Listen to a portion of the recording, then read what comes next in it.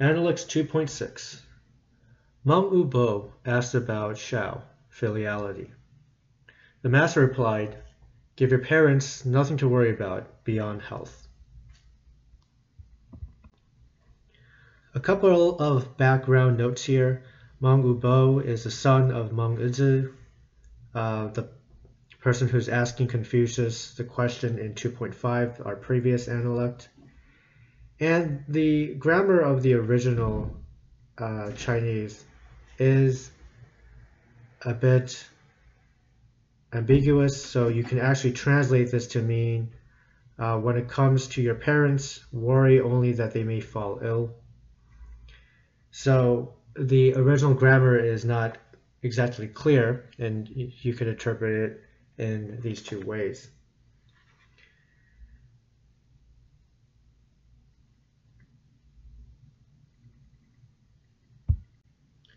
Now, the first way to interpret this, it's almost self-explanatory. And so the advice that is given to this family member of the Hmong family is really quite elementary. Behave in a manner that is responsible, and therefore you don't make your parents worry. Whether this means taking care of your own health, don't get into fights, be financially sensible. If you are in the world of politics, do what is morally right, and don't endanger yourself out of the pursuit of your ambition. And certainly do not do something morally wrong as to bring upon embarrassment upon your family. And don't do something that is shameful regarding either yourself or your family at large, because how you are and how you do not only reflects upon your parents, but also because your parents identify so closely with you and your happiness and your virtue. Do not be the kind of person to do something morally shameful. Now, you could also look at this the other way, where you are worrying about your parents' health. And I think this is a pretty interesting topic for today in terms of its application to the modern world. It actually used to be a lot easier to take care of your parents in their age of infirmity hundreds of years ago, because the whole social and economic situation of the family was very different. There's a book that I've referenced elsewhere called Family and Civilization that talks about there being three major types or categories of families throughout human civilization. And the way that these families function and the size of these families and the power it holds within the family as opposed to the larger state is very different among these three categories. And today we live in what's called the atomistic family. It's a very small family. It's like the atom, the smallest you could break down any particular element without losing its identity. So in other words, this is the smallest kind of family you can get without, while still being able to call it a family. So what does this mean? A parent and a child, that would be the basic level of a family relation, or a husband and wife. That would be the very smallest grouping that you can have and still be called a family. Now, during the time of Confucius and during the cultures of virtually all Confucian dynasties, in other words, countries that are influenced or based in Confucian moral philosophy and political philosophy, you have the almost the complete opposite in the form of the clan family, or perhaps the domestic family, which is, to put it succinctly, in between the atomistic family and the clan family. So if I just want to be concise about this, you can just think about the domestic family as the middle in between the very tiny atomistic family and the very large clan family. And so this depends on, of course, the dynasty, and not all families are of this type in any given civilization. That's why today uh, we have the atomistic family dominating in terms of its commonality, but you still have here and there a domestic family. Now, back then, the clan family and the domestic family are more dominant forms in terms of number. And what they have in common is that the parents will have many children,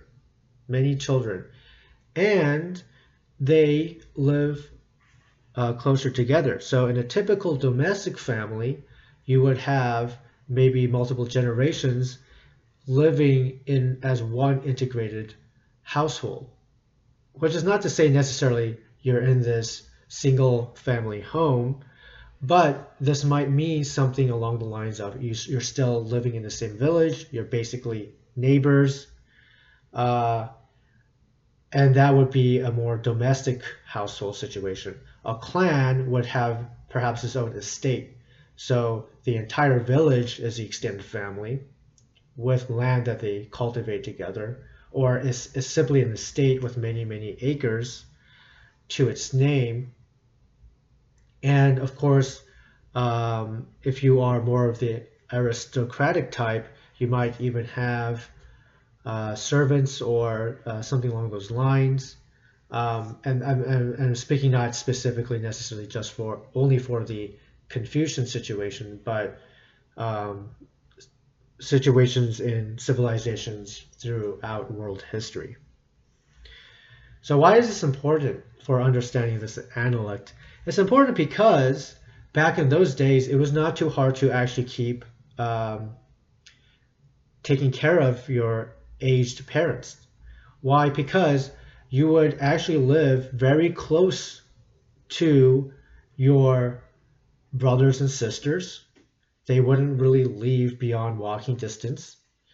And so simply feeding your parents, we'll talk about that in the next analect, but simply feeding your parents would not be at all difficult because it's not like you had to get into a car and drive over there or live in this very tiny house with your parents.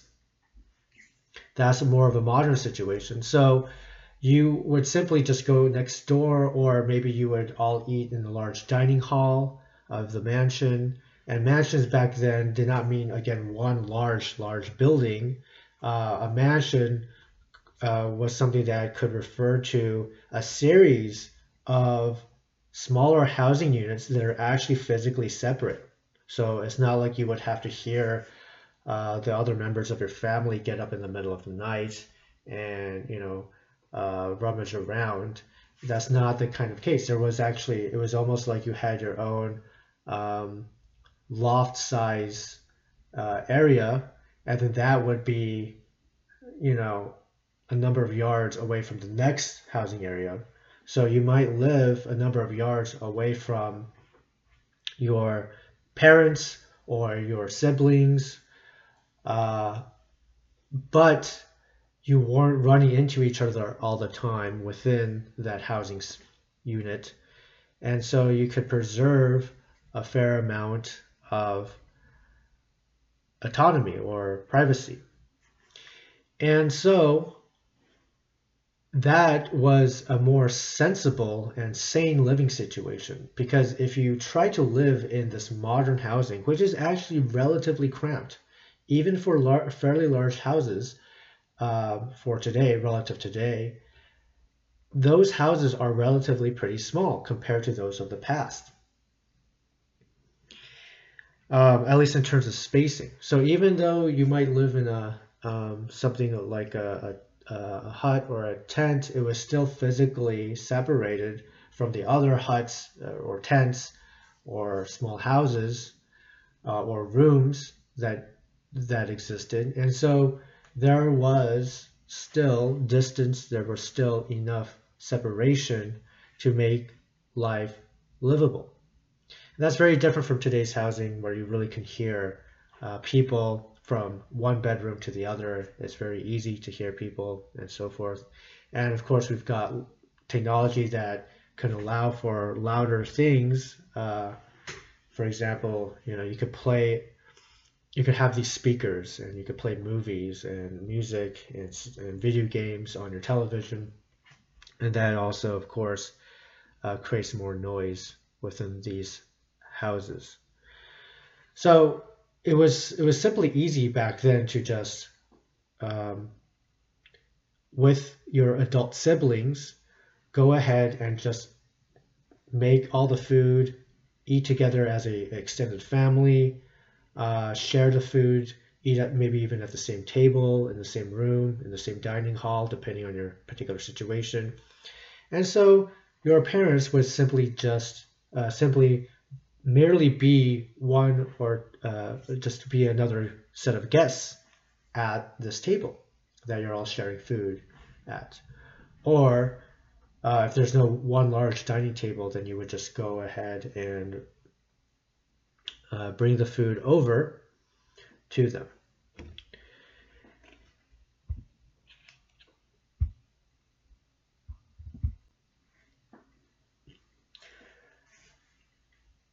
It was also the case that in many villages, and again, your village would comprise of your extended family members, that the women would prepare food, but they wouldn't prepare the entire meal. This is also some invention of the modern era, where one homemaker would basically put together a several course meal, or if it's not split up in several courses, you'd have a main dish and several side dishes. That's quite a bit of work to do for every meal. Many villages back in the day, what they did was a household would make maybe one or two special interesting side dishes, and they would make enough for the neighbors, for the small village, and everybody understood their role. So maybe one village might be making a certain kind of side dish, and another one might make, I don't know, the ancient version of potato salad or something. And then you would just make enough to share with other people in your village, and so you would have actually a diversity of meals, or a diversity of dishes for every meal.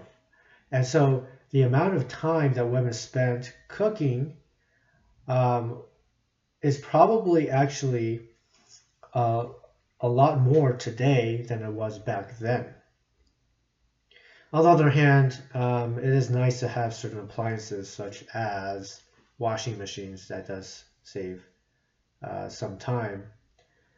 So I don't know about the total amount of time. I couldn't say for sure, but in terms of cooking meals and having a diversity of dishes, there was probably a bit of a better situation regarding time, at least back in the old village way of life. So taking care of one's parents, taking care of feeding them and making sure that, you know, checking up on them, that this was a much easier thing back then to do. In fact, just recently I talked to my father, and he was explaining to me that the people across the street, there was this old woman living alone, and she had brought her trash container to the curb, but almost a week had passed and they weren't bringing back. And on um, on on a Friday, several days, maybe 5 days after those bins had been brought to the curb, her daughter shows up and starts saying, "Mom, Mom, can you hear me? Are you okay? Are you okay?" Really loudly because she didn't have a key. So it took several days for one of her children to show up, and then out comes the body bag later on that day. So these things can happen. The other alternative, of course, is to put the parent in a home, and of course that I mean by that I mean something along the lines of a nursery home, or it's basically one of those places where they have ready access to medical treatment, but they're also fed and they get checked up on. And I don't know about your experience with these, but I have volunteered at some of these, and they're not really happy places to be in. A lot of these elderly folk are very lonely, they're isolated. I have heard stories of certain ones being a blast, but my guess is that those are just inventions of television shows. That's certainly not in my realm of experience. I'm not saying that they aren't out there in existence, but I haven't personally seen any of those. And in any case, of course, people want to be with their family. They want to be with their children and their grandchildren. They don't want to be just cooped up among other old people and get into, I don't know, certain bickering that might arise when you've got a bunch of old people who don't have jobs and can't get out much. It kind of lends itself to a certain dynamic based off of things like gossip and bickering. But going back to the point I'm making, people would rather spend time with their family, and that was something that could be more naturally done back in ancient times because you didn't need cars and gasoline to get from one place to another. Houses were not super expensive, and people did not move around too far in order to get a simple job. So people were able to live in mostly the same place that they used to, and you could easily just go a couple doors down and check up on your parents. It was not a big problem. And this is something that we should really think about more seriously, is how our economic structure today, how we design cities, how we find jobs, how much migration we allow. All of this feeds into a reality where families are not very big, families are breaking apart, and we're all the more unhappy because of it. I don't believe it makes much sense for us to live the way we do with regards to the family. And if you think about it, think about what happens when you are born. You're with your parents for, I suppose, 4 to 5 years before you go to preschool or kindergarten.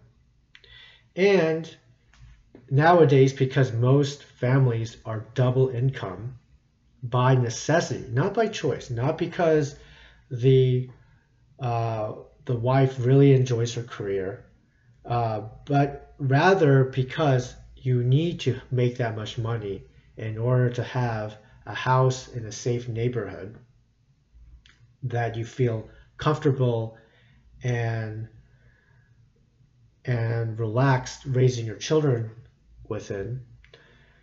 Because we have this double income situation, who's really at home watching the children? So we have all these claims, we have all this demand for preschooling and babysitting, or simply these children are dropped off at grandma's or grandpa's to be watched over because they're not working. Again, probably not because uh, they can't use the money, but because they have reached retirement age and nobody's going to hire them anyway. So the first problem here is that it takes too much money to simply have a house in a fine neighborhood. And that itself relates to other problems. Why are these neighborhoods so untrustworthy to begin with? Why do we have so much crime? Why do we have so many bad influences? Why are there so many bad neighbors? This is not only an economic problem, it's also a cultural problem.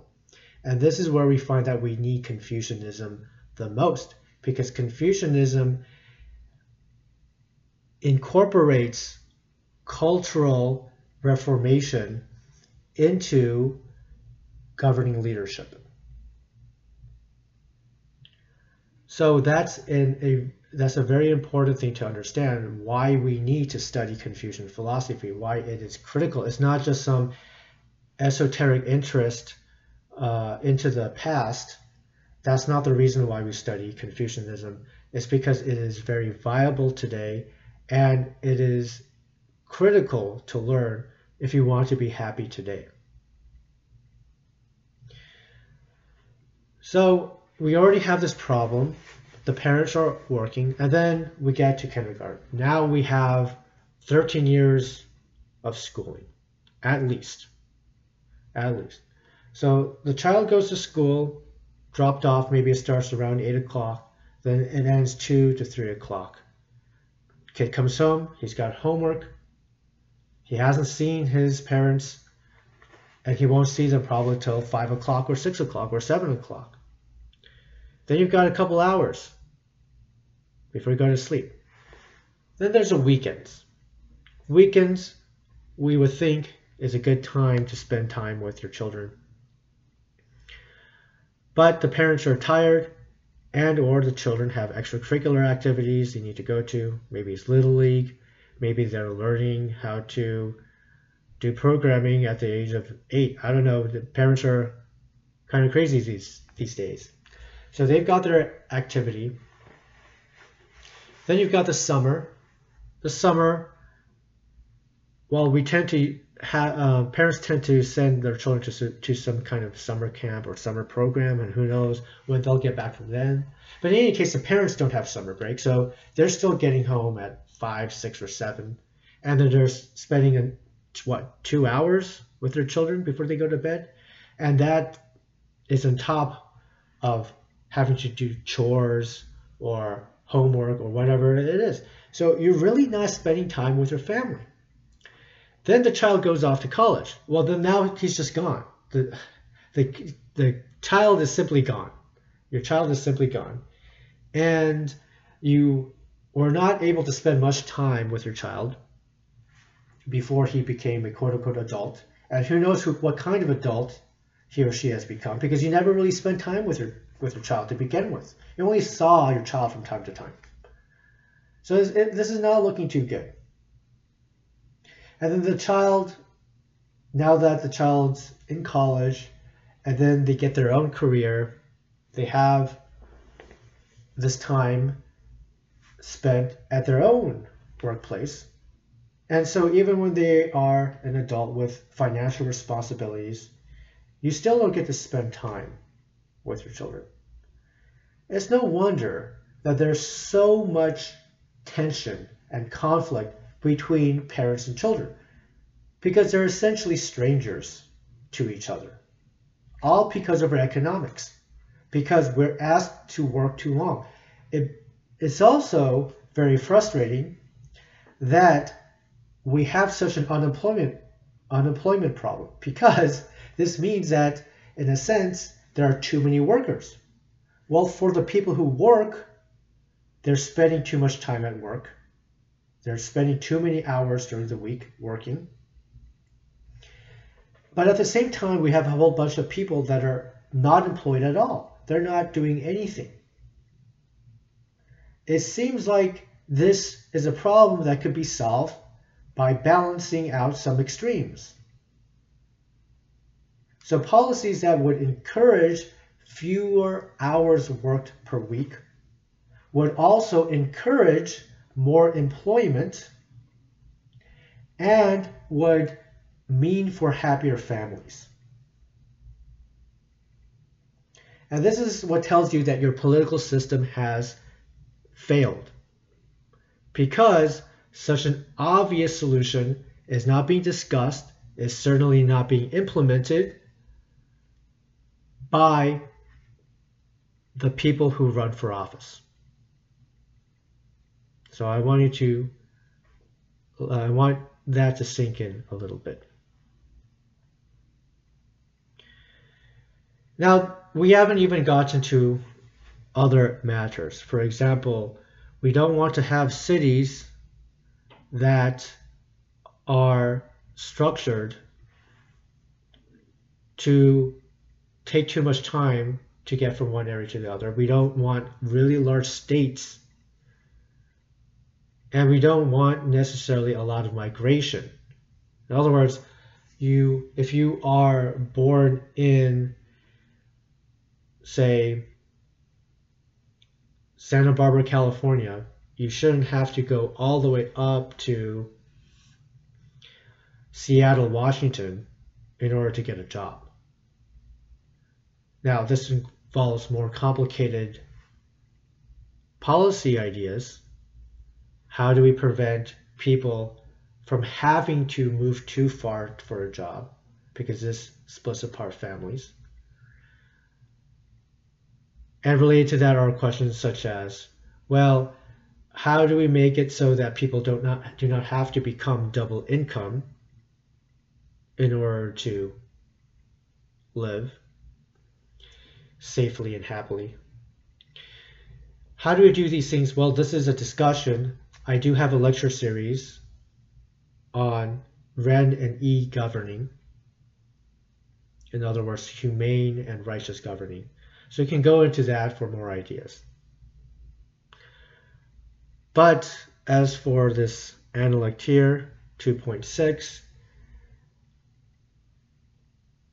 and when it comes to your parents, make sure that the only thing that they have to worry about you is your health. And as a child, be the kind of person to live a life in which the only thing that, I should put it this way,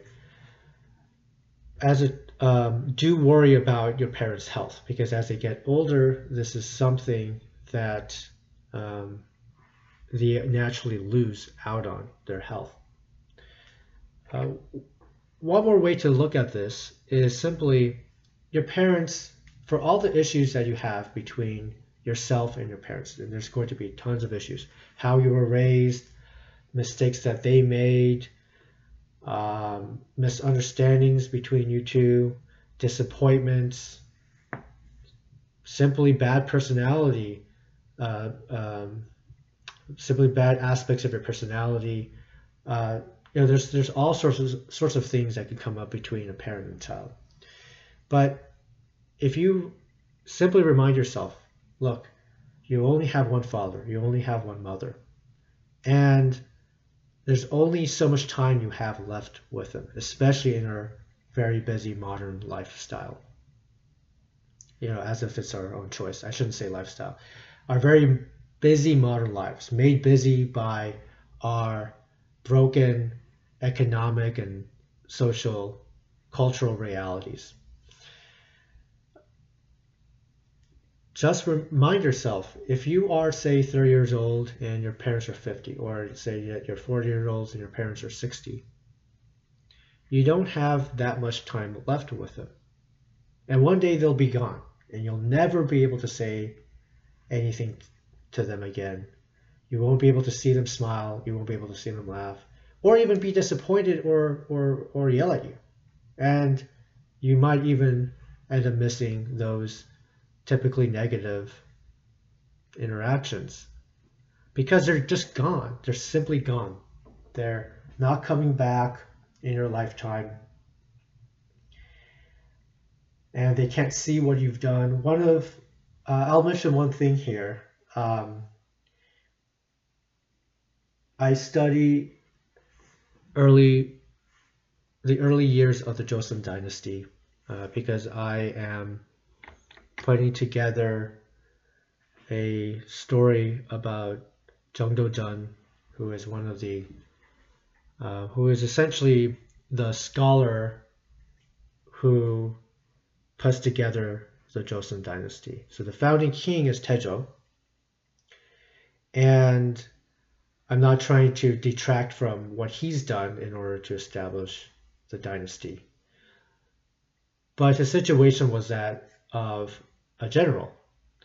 And as famous and as skilled as he was as a general, he still needs the support of the scholars and the scholar officials of Korea in order to establish the Joseon dynasty, especially because the Joseon dynasty is a rectification of the country, which has fallen apart culturally and morally by this point in history.